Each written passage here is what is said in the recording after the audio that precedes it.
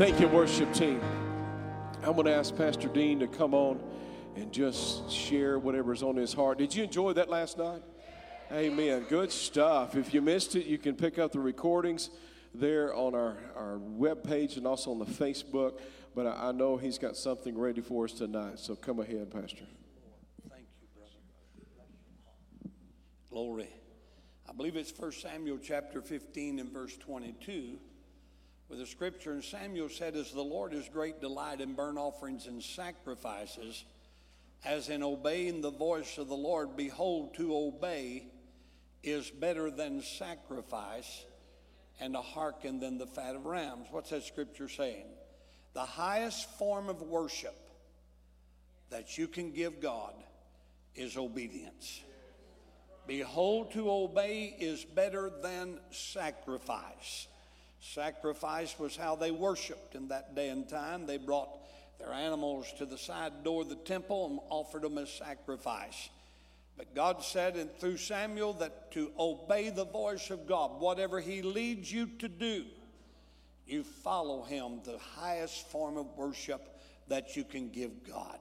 So good to see everybody out on this Saturday night. Amen. Amen. It's just good to worship him. I'm going to say something real quick before I preach tonight.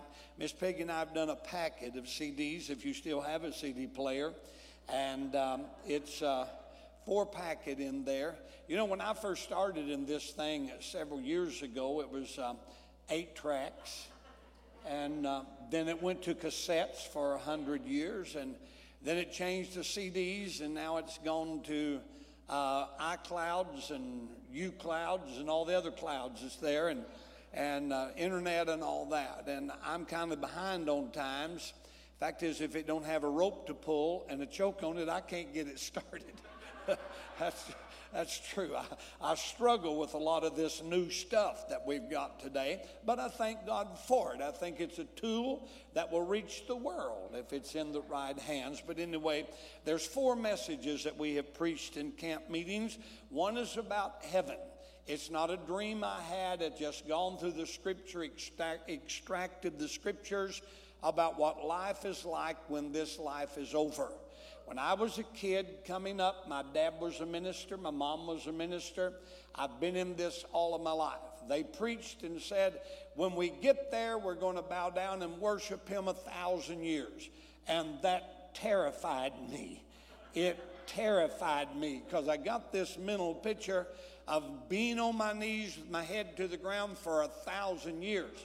And I couldn't sit still for 2 hours. And I'm thinking, God, I don't have a dog's chance in heaven. There's just no way. But in study, I found out our worship is going to be living with him. The Word of God says we'll even plant vineyards with our hands. We will build and we will sow. And not only that, it said your offspring or your family will be with you. Now, I know there's a lot of people that will push that aside. And I guess if I knew some of their family, I might do that too. But I'm looking forward to spending eternity with my family. And if you don't believe there'll be family in heaven, let me challenge you. When you start reading in the book of Genesis, going through the Bible, start underlining these words. Every time he made this statement, and the Lord gathered them unto their people. It will blow your mind how many times that's repeated in the Word of God. Then Moses heard God say, come up in the mountain, and I'm going to gather you unto your people as I gathered Aaron unto his people. And Moses and Aaron were brothers, and God distinguished the family unit there. So heaven is we are going to assume another life. There's a message in there on hell. You don't hear a lot about hell today, but hell is as real as heaven is. I divide up in that the difference between hell and the lake of fire. They're 2 different places. Hell will be cast into the lake of fire. There's one in there on depression. We don't talk about depression because it's not real spiritual, but whether it's spiritual or not, it's real. And a lot of people are going through it in the church world, and God gives us word on how to deal with that. And the 4th one is on forgiving the Bible way. What I do with that passage as a scripture is divide the difference between forgiving and trust. When you put them together, in some cases, it almost makes it virtually impossible to forgive. But when you pull it apart, forgiveness is different than trust. I can forgive someone without trusting them. I can forgive someone without going on vacation with them. I can forgive someone without having them to my house for an evening meal. How's that? Because you can forgive all by yourself, but it takes at least two to build trust. You cannot build trust by yourself, and those messages are there in that packet outside. Well, today was just a day of glory. I just started early this morning, woke up very early this morning and just praying and seeking God, and I felt like this was the direction God wanted us to go tonight. If you have your Bibles, turn with me to the book of Deuteronomy, chapter 32. Chapter 32, the book of Deuteronomy, verse 31. It's a little short verse that we're going to read tonight and go from there and take it through the counts of the Scripture. Would you honor the reading of the Scripture tonight by standing? I was asked a question, why do you have people to stand? I started that about 45 years ago, having people to stand when I read the Word of God. And for this reason, there is no telling how many times today God's name has been blasphemed. There's no telling how many times today God's word has been dragged through the mire by someone, some people, some group, some whatever. But tonight we gather together to honor the word of God, the very truth of the living God. The Bible said in Deuteronomy chapter 32 and verse number 31, he said, "For their rock is not as our rock, even our enemies themselves being judges." Wow, I like that. 5 times in the chapter that I'm reading from, chapter 32, the Lord is referred to as a rock. 2 times in that chapter, a false rock is addressed, and one of those times is in this scripture, verse 31.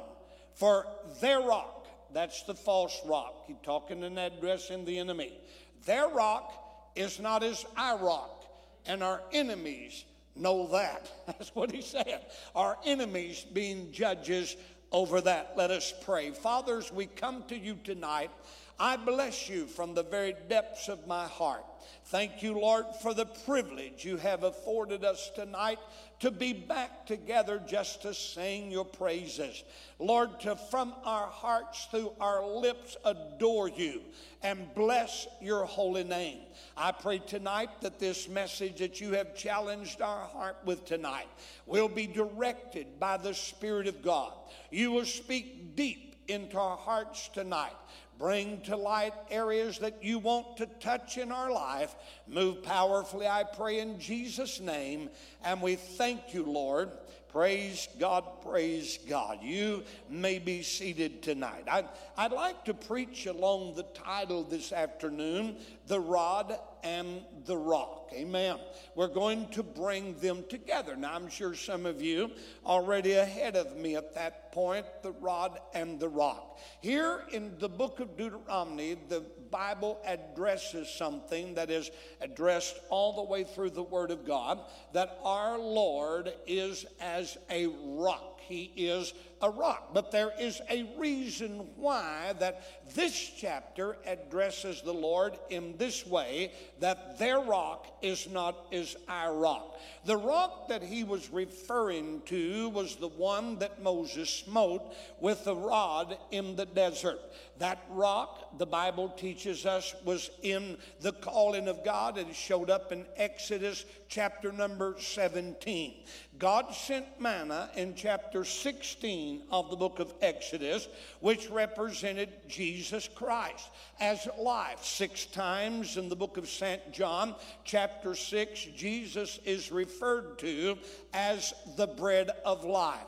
But in Exodus chapter 16, the manna that came from heaven to feed the Israelite people sustained them as a staple. Chapter 17 of the book of Exodus, the rock showed up. You know the story finally there, after Moses and the children of Israel had crossed the Red Sea and was over in the desert land, they had gone, this was the third place that they had camped out. 2 places had water, and the third place was the wilderness. There was no water there. There was probably close to 3 million in number at that particular time. I don't have time to prove that tonight, but you can prove that in Exodus chapter 12 if you want to study that when you go home. There was probably at least 3 million Jews out there following Moses in the wilderness. It takes more than 5 gallons of water to water that bunch of people, besides their flocks and their children and every need that they had. And they're following Moses in the wilderness, and they're following him by the order of God. Now, what I wanted to go back tonight and just leave the rock right there, and we'll join up with that rock in a moment of time. I'd like for you to go back with me, if you will, Exodus chapter number 4 and verse number 2. Exodus chapter 4 and verse number 2. It's where Moses is standing in front of the burning bush. He's standing there. God speaks to him out of the bush. Then the Lord said in Exodus chapter 4 and verse number 2, "What is that in your hand?" Moses, what are you carrying, buddy? And he said, "I'm carrying a rod. I've got a rod in my hand." Now let me address the rod for a moment of time, because it shows up a lot in the Old Testament. Psalms 23, David addresses it as the rod and the staff that comfort me. But here's what it represented. Every Jewish boy was either given a rod by his father, his uncle, someone close to him. It was a weapon that they used. It was also something that they carved the blessings of God in and on. Every rod, and you can see this rod here tonight. I've got some carvings in this that remind me of special occasions of what God has done for me in my lifetime. The rod was used before the Bible was ever written, before it ever came out. Jewish boy would take the rod that was given to him, and he would display it by simply carving in that things that God had done for them. I'm sure when the Red Sea opened up, there was a lot of men that said, "Mama, get that butcher knife out of your purse and let me put a notch here in this rod about the Red Sea opening up." And from time to time, whenever they used the rod, they would look down at that, and it was a faith builder to them to remind them of the blessings of God that God had bestowed on their lives. So when David said, "Thy rod and thy staff comfort me," he's simply saying, I look at all the blessings of God, and in my discouragement and in my weakness and in my failure, it reminds me of the greatness of the living God. Nowadays, we don't carry a rod. We have a Bible that reminds us of the assurance of God's blessings and his glory to us on a day-by-day basis. So Moses is front of the burning bush, and God said to him, "What's that in your hand?" Now, a rod would last them for years and years and years. This old dry stick here, I don't know how old it is. It is a very old stick, but you keep something like this out of the weather, and it will last for years and years and years. And so they, most generally, the men, Jewish men, carried a rod in their life most of their life. It was something to remind them of the goodness of the fellowship of God, that God had been so real to them through the years of time. So Moses is in front of the bush, and God had already spoken to him in such a decree that he'd taken his shoes off. He's on holy ground, and then he put his hand inside his coat, pulled it out, leprosy,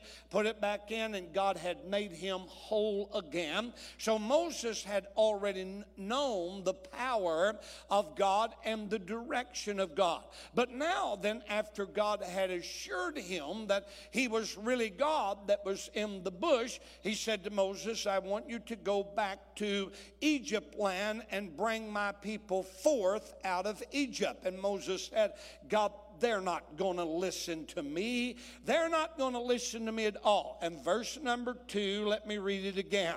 Exodus 4 and verse number 2. God said to Moses, watch that in your hand. And he said, a rod. The next thing God said, throw it on the ground. And Moses threw it on the ground, and when he did, God touched it, and it became a serpent. Why did it become a serpent?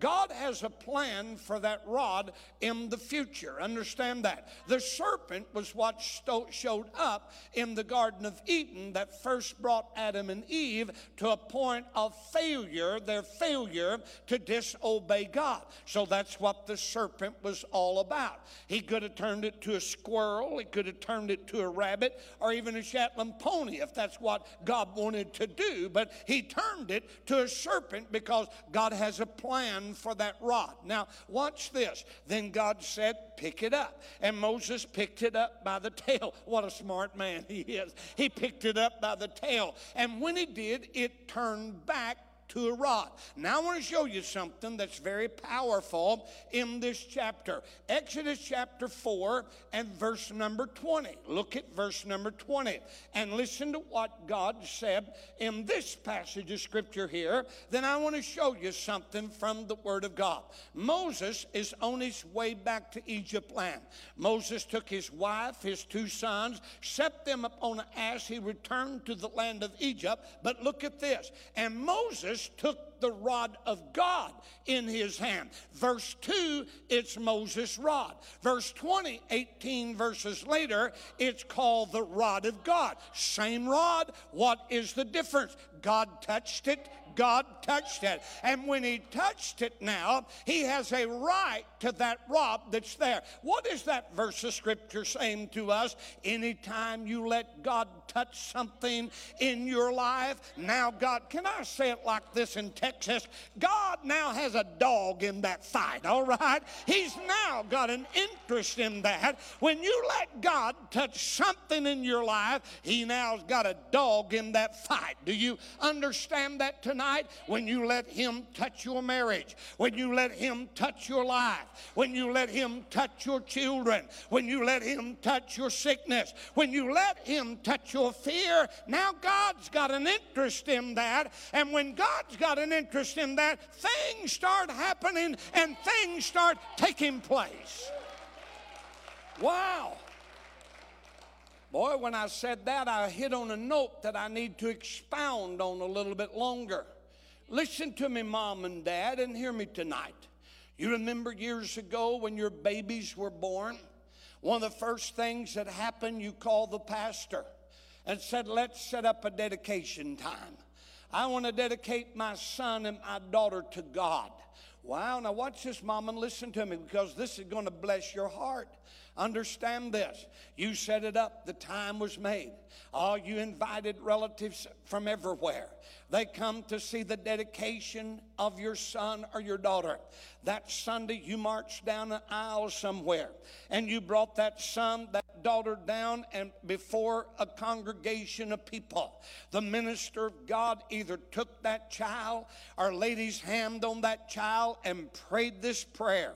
God, we give them back to you. I pray you would bless them in everything they do, everything they say, wherever they go. You bless them, Lord. You be near them and you touch them. This is going somewhere tonight. I feel this in my spirit. But now, Mama, listen to me, Daddy. They're grown. They're on their own. They'd come up in Sunday school. They went through the children's church program. They went through the youth program. But now they're grown, they're on their own, they're married, they've got kids of their own, and they don't give God the time of day. And Mama, that eats you alive. Daddy, that eats you alive. You're saying, where did I miss it? Where did I go wrong? Let me encourage you with something tonight. You understand, you let God touch them. Many, many years ago, I come by to remind you, Mama, that you let God touch them a long time ago. Now God's got a dog dog in that fight. Do you understand that? When the time they were in the beginner's class, God spoke into their life. When they were in the youth program and they come back from camp one time on fire for God, God hasn't forgot that. He hasn't forgot that. They may be clear on the other side of the United States or out of the country, but while you're worried about them, God's sitting on his throne and saying, hey, Mama, I've got an interest in that boy. I've got an interest in that girl. I touched them because you let me touch them a long time ago. I'm about to take a detour right here and help somebody tonight. Let me look this scripture up here because I want to show you how valuable your prayers are. Hang with me just a moment of time. Go to the book of Revelation. Revelation chapter 5 and verse number 8. Now I want to show you something tonight. If you're praying for your children, you need to get in the Bible and underline these scriptures because they'll help you understand something from the Word of God. Revelation chapter 5 and verse number 8. Now watch this. The Bible said when he had taken the book, the 4 beasts, 4 and 20 elders fell down before the Lamb, having every one of them harps and golden vials full of odors. Watch this. Full of odors, which are the prayers of the saints. Oh, we're not done. Flip a page there, sis. Go to chapter 8. Put up verse 3 and verse number 4. Revelation chapter 8, verse number 3 and verse number 4. Look at this from the Word of God. Another angel came and stood at the altar, having a golden censer, and there was given unto him much incense, that he should offer the prayers of all saints upon the golden altar which was before the throne of God. And the smoke of the incense which came with the prayers of the saints, are you looking at that with me? The prayers of the saints ascended up before God out of the angel's hand. Now go back to chapter 5 and verse 8. I just wanted to connect these like a puzzle tonight that will bless your heart. God said this in verse 8 of chapter 5, that God's got some golden vials in heaven full of odors, which are the prayers of the saints. Now, let me help you explain that to you tonight. How many here used to plant a garden? Maybe I can say it like that. How many here has ever done any canning before? You've done canning?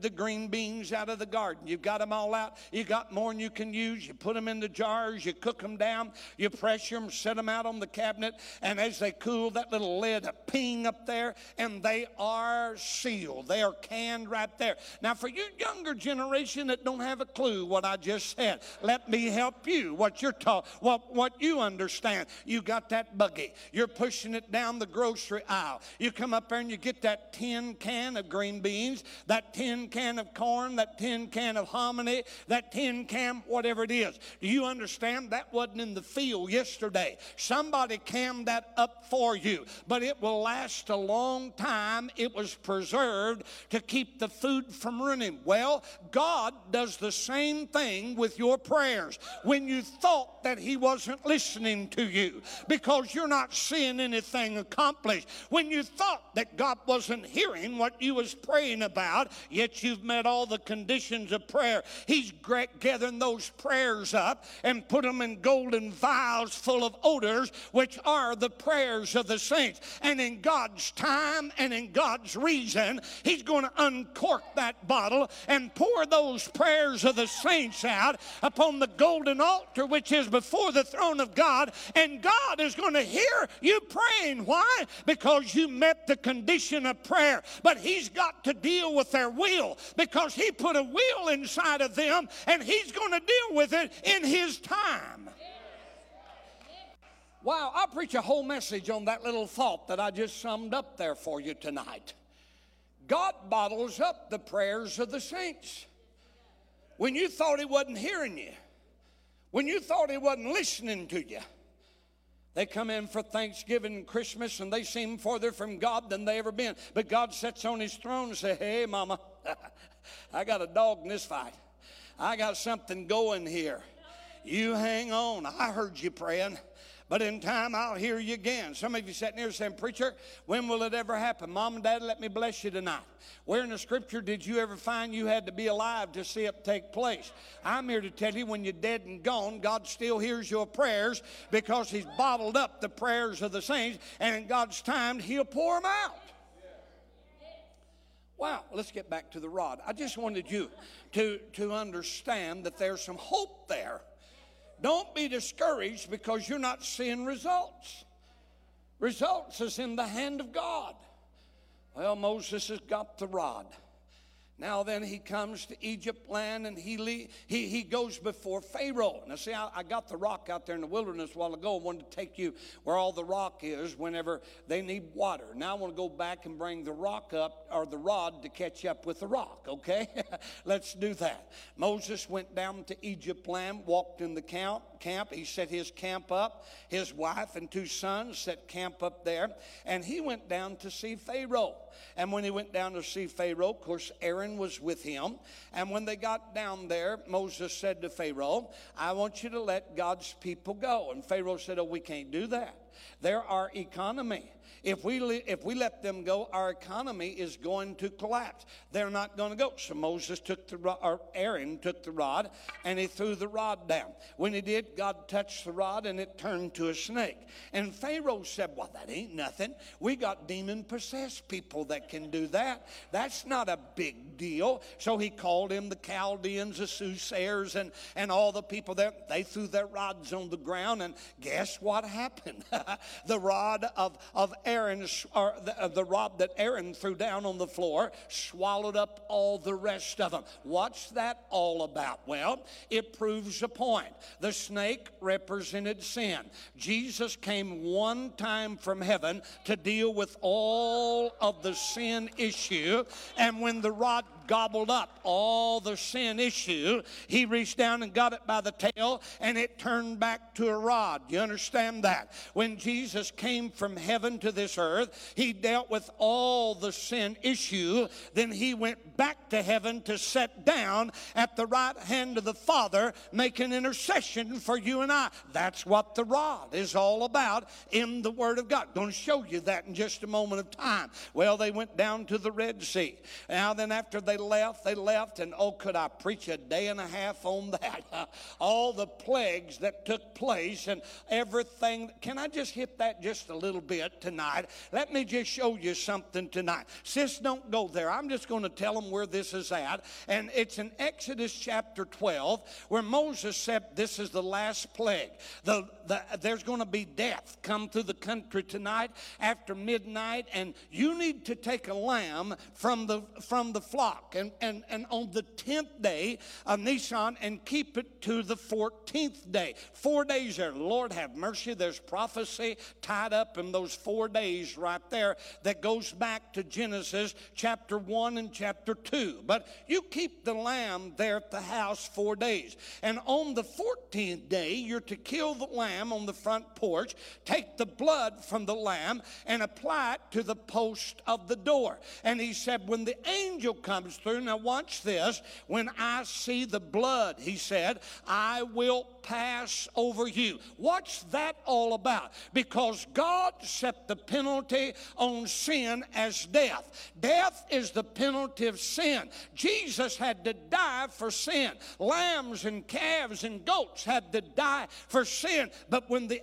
angel passed through and saw the blood applied to the posts of the door, he said, I can't penalize that house because something has already died, because I see the evidence of the death on the doorpost. So when I see the blood, he said, I will pass over you. Why? I can't penalize them the second time. Something has already died there. Something has already died for that house. When I see the blood, he said, I'll pass over you. Well, they left Egypt land under the blood covenant that God had given Moses promise about. When I see the blood, I'll pass over you. I'll spare that house. They got down to the Red Sea. When they got down to the Red Sea, their about to cross in the deepest part of the sea. 3 million Jews strong there, but Moses has the rod of God in his hand. Oh, this represents the Word of God. Understand that. It's a representation of the Word of God. Now watch this. And Moses, hear him grumbling and complaining. What are we going to do? We ain't got no boat. There's no bridge. There's no helicopter. There is nothing to help us get through this dilemma. And Moses said, hush, God's talking to me. I love it. You see, the Bible said Moses was the meekest man on the earth. When you study that out, it means tamed to the voice of God. This man heard the voice of God concerning everyday dilemmas more than anybody else. He didn't need a cheering section. He didn't need a camera. Nobody had to powder his nose. He just said this, hush, God's saying something to me right now. And God said, what you got in your hand? Moses said, well, I've got it marked up pretty good, but it's that rod that you touched here just a few months back. God said, wave it out over the water. He waved the rod out over the water, and God opened the water of the Red Sea. Now listen to me, for 3 million Jews to pass through in one night's time, and they did. In one night's time, according to the Word of God, they had to pass through there 5,000 abreast. That means that Red Sea had to open 1.5 miles that away and 1.5 miles that away. There was a 3-mile hole in the Red Sea for them to cross on dry land in one night's time, and God performed it through Moses. Yeah. They walked across on dry land. That's a big issue, not a little path like Hollywood shows it, but a 3-mile hole in the Red Sea. Then when they got on the other side, here come Pharaoh. He said, all right, generals, if they can do it, you can do it. Oh, no. They wasn't covered by the blood. They can't do it. But he sent his army out there anyway. And here they come. Moses said, what are we going to do? God said, you take the rod. Now listen, God could have done it on his own. But God's not going to do anything without you, and you can't do anything without God. He'll work through you to make things happen. Moses took the rod of God. He waved the water this way and waved it that way, and that 3-mile hole closed up in just a matter of seconds. And now there's a breach between them and their past. Oh my Lord. There is a breach between their past ordered by a covenant from God. Now they're out there in the wilderness. And while they're out there in the wilderness, God said to Moses, while they were grumbling and complaining, Moses said, Lord, we need water. We're out here in the desert, God. We need water. God said, do you see that rock over there? Yes.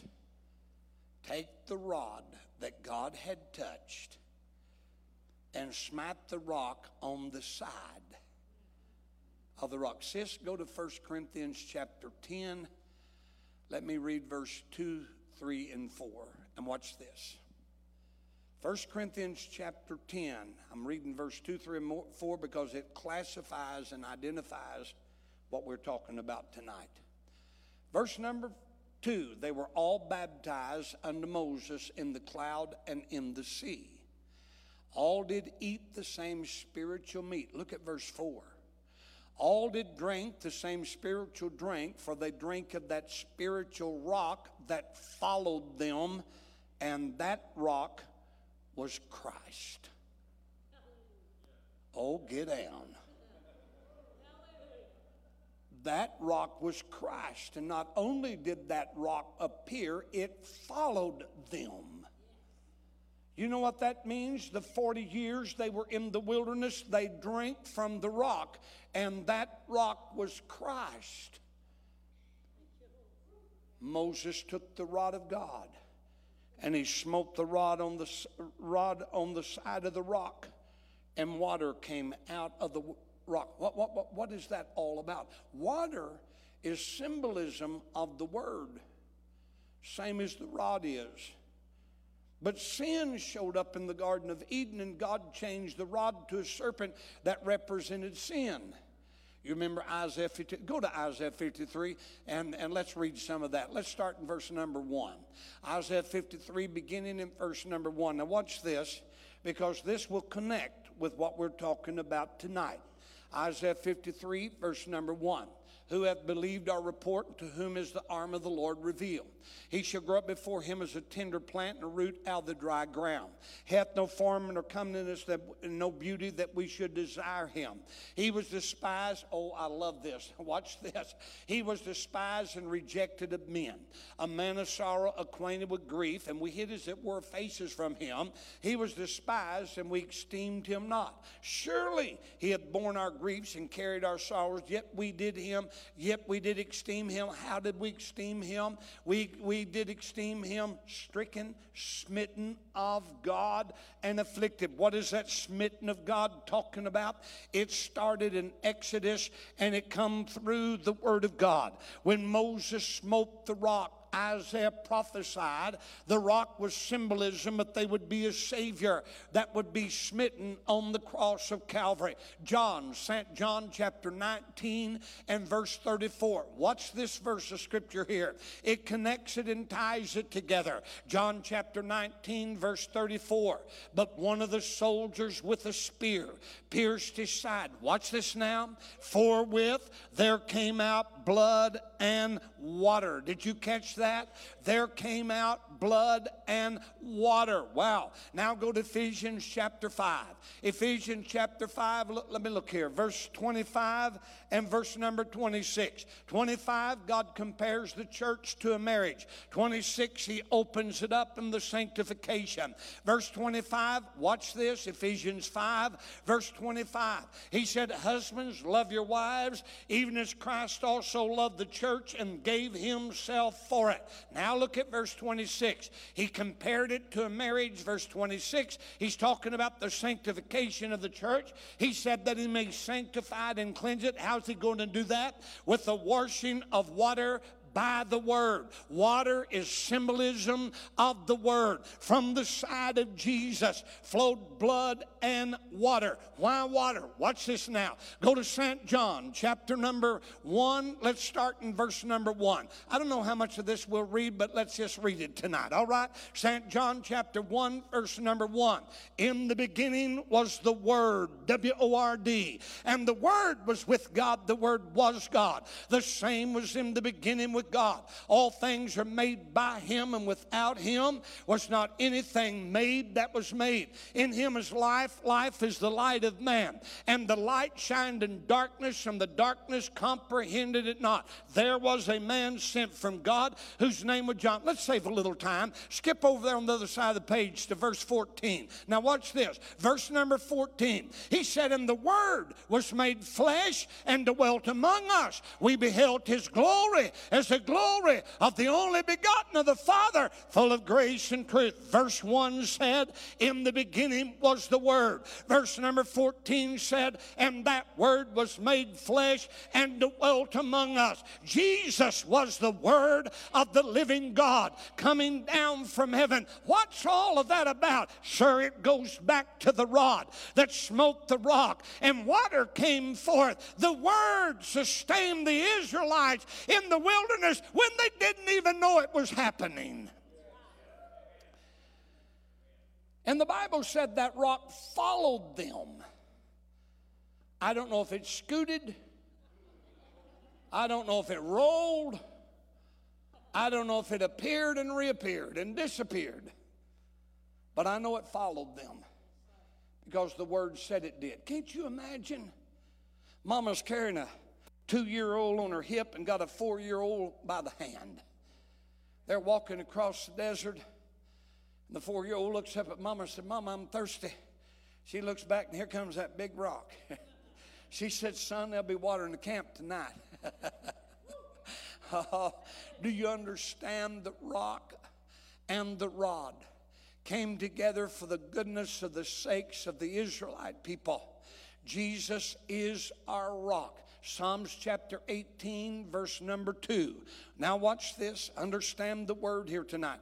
Church, I'm dying to keep from spurring off on this because you could go 5 different ways with this right now, right here. But in Psalms 18 at verse number 2, he said, the Lord is my rock, my fortress, my deliverer, my God, my strength, whom will I trust? My buckler, the horn of my salvation, and my high tower. Jesus is the rock. Understand that. In Matthew chapter 16, verse number 18. Matthew 16, verse number 18. Now, Jesus is speaking to Peter here.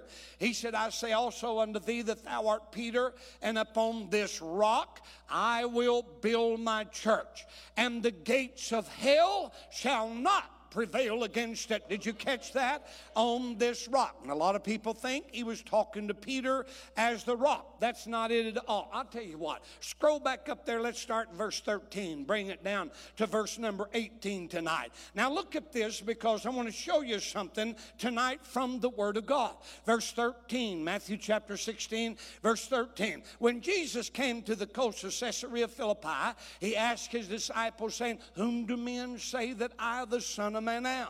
And they said, some say thou art John the Baptist, or Elias, that's Elijah, or Jeremiah, one of the prophets. But Jesus said, but whom say ye that I am?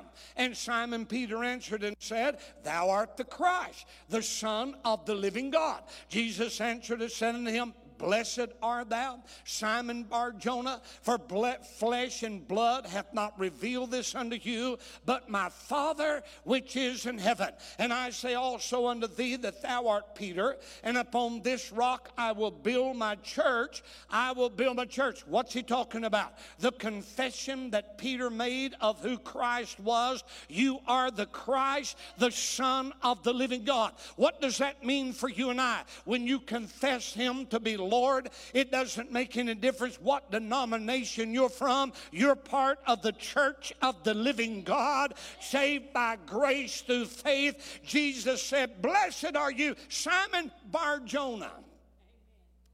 Oh, let me stop right there and just give you a little nugget. Bar means son of. That's how they identified each other in that day and time. Blessed are you, Simon, son of Jonah. They didn't have any last names. If I'd have been living then, it said, bless you, Dean, son of Harold. That's how I would have been identified. Now, let me show you something. You remember we set Barabbas that was exchanged for Jesus? Break that word down, Bar-Abbas. He was a preacher's kid. Son of a father. Oh, how fitting is that? Jesus was the son of the Holy Father. And the exchange was made for a son of a priest, Barabbas.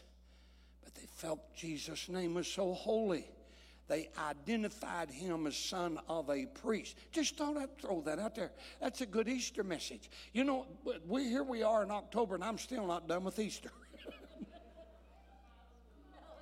I'm still not done with it. Understand, the rock was Christ. And he said, on this rock, upon this confession, I will build my church.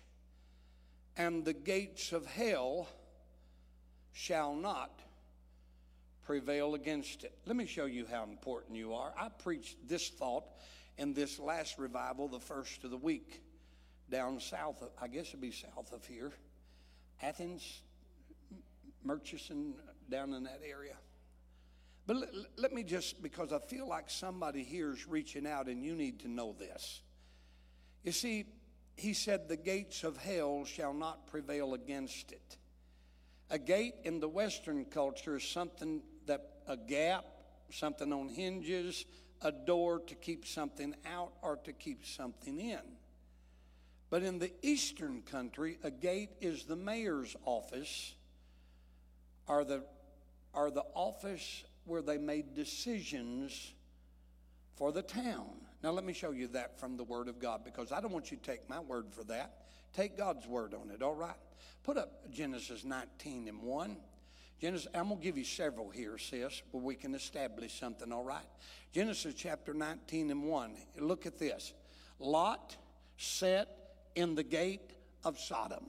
Now, Exodus chapter 32, verse 26. Exodus 32, verse number 26. Now, look at this. This is important to see here.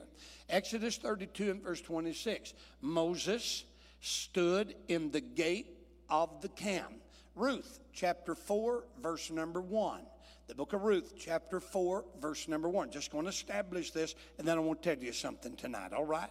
In Ruth chapter 4, verse 1, went Boaz up to the gate and set him down. Daniel chapter 2, verse 49. Daniel chapter 2, verse number 49. Now watch this. Understand the writings of these passages of Scripture here. Look at it very carefully tonight. Daniel, watch this, in the last part. But Daniel sat in the gate of the king. Now that's enough said tonight to establish it. It was where strategy for the town was made. So when Jesus said, upon the confession of your faith, I'm going to make you part of a church that the strategy of hell will not destroy. Whatever the devil comes up against you, whatever he's planning, your God is not running around in heaven biting his fingernails, twisting his hair, wondering what the devil's up to. But before the devil ever strikes, before the demons of hell are ever dispatched against you, your God of heaven knows you're part of the church of the living redeemed, and he has a plan for you. Or you follow me tonight, the gates of hell shall not prevail against it. I remember when I had COVID so bad and I was in the hospital, and nurse come in and she's talking all this, and she said, I said, well, how am I doing? She said, well, you actually need to be on a ventilator. I said, no, done told you, we're not going there. She said, well, if it goes any lower, you'll be out where you won't have no decision. I said, listen to me, ma'am, you can't threaten me with heaven. I'm telling you, you can't threaten me with heaven. I know enough about it to know that it's real, it has a purpose, and it is living alive in my heart and my spirit. What am I trying to say? We're on the winning side. We're on the winning side. Now let me close this out by blessing you tonight with something that I want you to understand.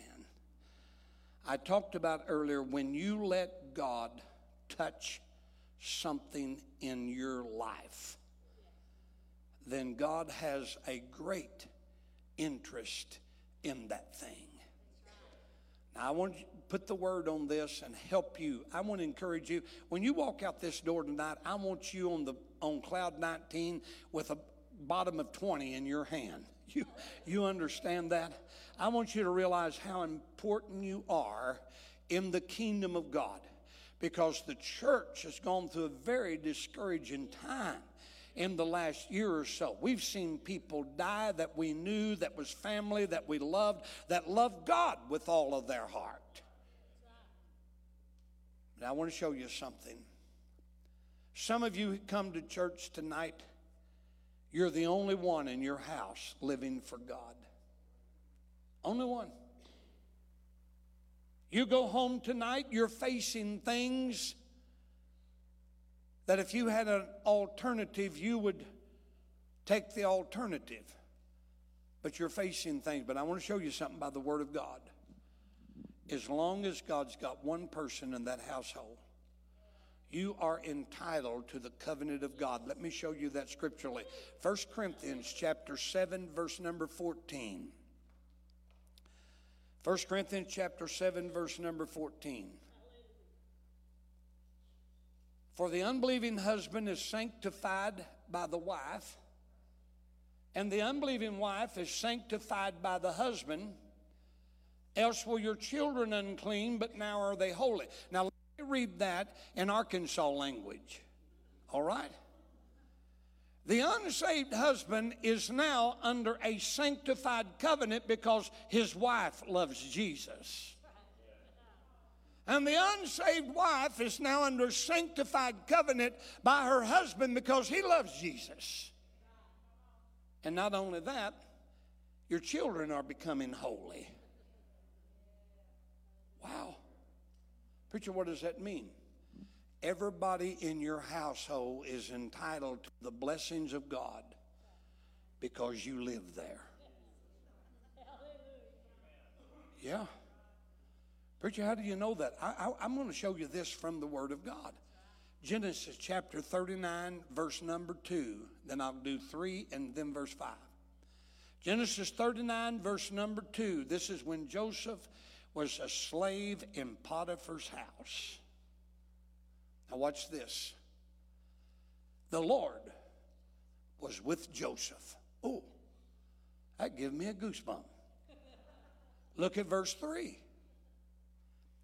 His master saw that the Lord was with him.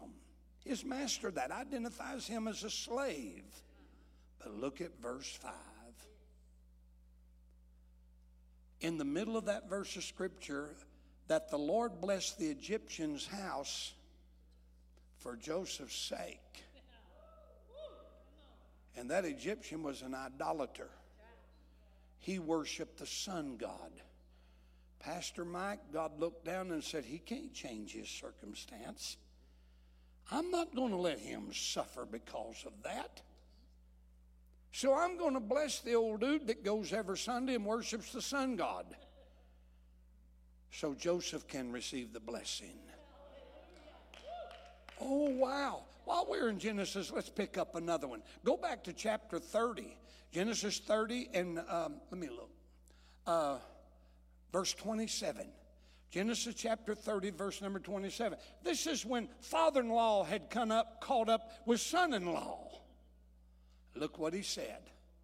Laban said unto him, I pray thee if thou have found favor in thy eyes, because he said, I have learned by experience that the Lord has blessed me for your sake. Oh, get down.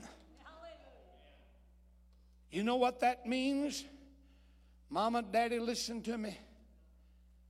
You may have a house full of rebellion. I don't know that. But when you put that key in the door tonight and you start home, before you cross to that threshold, look at that door facing. And say, I just can't see it physically, but I know spiritually there's some blood applied there. This house is blessed because I live here. Now listen to me. Don't go home and start a fight tonight. Don't go in there and look at that bunch and say, hey guys, you don't know it, but you're blessed because I'm here. But if it'll help you, go out back and say it. God will bless you because the covenant is real, but you know how it works? You got to accept it and believe it. And I'm going to tell you, you'll win your family quicker to God by living in the covenant than you will in despair. We don't have a rod anymore, but we have the word. The word of the Almighty God of heaven. Would you bow your heads with me, please, tonight? They're coming to help me in this altar service tonight. I don't know everybody's situation, but I do know I made 2 or 3 detours in this message tonight that I had not planned at all. That's one reason, and I got nothing against it. I have notes at home, but I memorize them. But I had rather preach without notes, where I can detour where I need to detour. I hate it when I have to do seminars and have assignments, because you got to stick with a program like that. But tonight I feel God is trying to do something powerful in this place tonight. The rod and the rock. I'm going to give this altar service in different orders tonight. Let me get this rod up out of the way where somebody won't trip over it. Lay it in the seat behind you. How many here need God to touch something in your life? You need God to touch something in your life. I want to see your hand. Hands are going up.